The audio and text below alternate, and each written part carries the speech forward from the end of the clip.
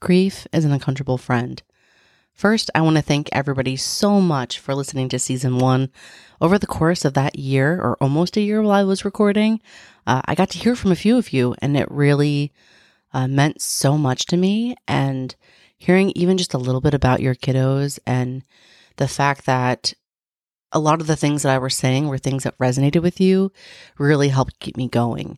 And so, during this break of the last few weeks, I've decided that, I really do want to do a season 2, and I kind of want to pick up a little bit and, share some of the things that I've been learning along the way over the last 2 months, but also really highlight a lot of your own stories. You guys have so much insight and so many different perspectives, more so than I can speak to.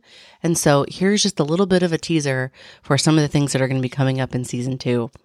So I'll be talking a little bit more about generational trauma. And, this is Uncomfortable Friend, right? And so let's kind of unearth some of the things that are really uncomfortable that I think my generation is really trying to air out and to put words to and to figure out how to heal from. We all don't really know how to do that, but I think it's a collective thing that we're working through together.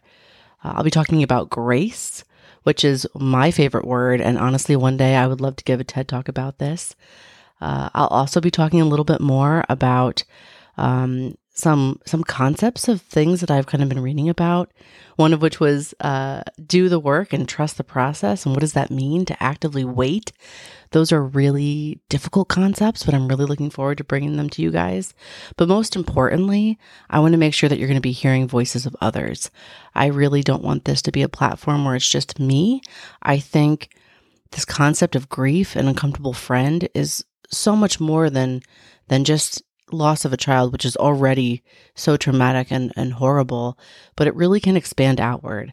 And so I'm going to have some guests on who I think are just really remarkable people talking about the loss of their kiddo, but how do you manage the grief of a family, especially with surviving kiddos? How do you juggle and manage and heal while you're struggling with infertility after a significant loss in your life? How do you use traumatic experiences in your life, like assault and whatnot, in a way to try to drive meaning and to help others? And we'll also be talking about even just the grief of a life not going the way that you expected. Maybe the job doesn't work out the way you thought. Maybe your family isn't working out the way that you thought. Maybe work isn't working out the way that you thought. And it's okay to grieve those things too.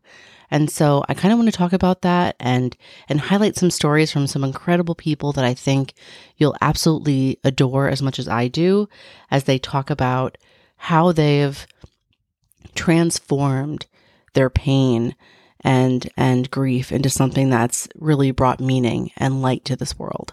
So, So I'll see you guys for season 2. Expect that to drop the first Wednesday of the new year. And I hope everybody has a very peaceful and restful holiday season. And thank you for listening. And as always, thank you, Lincoln, for without whom I would not even have this show. So thank you. And I hope we're making you proud until we meet again.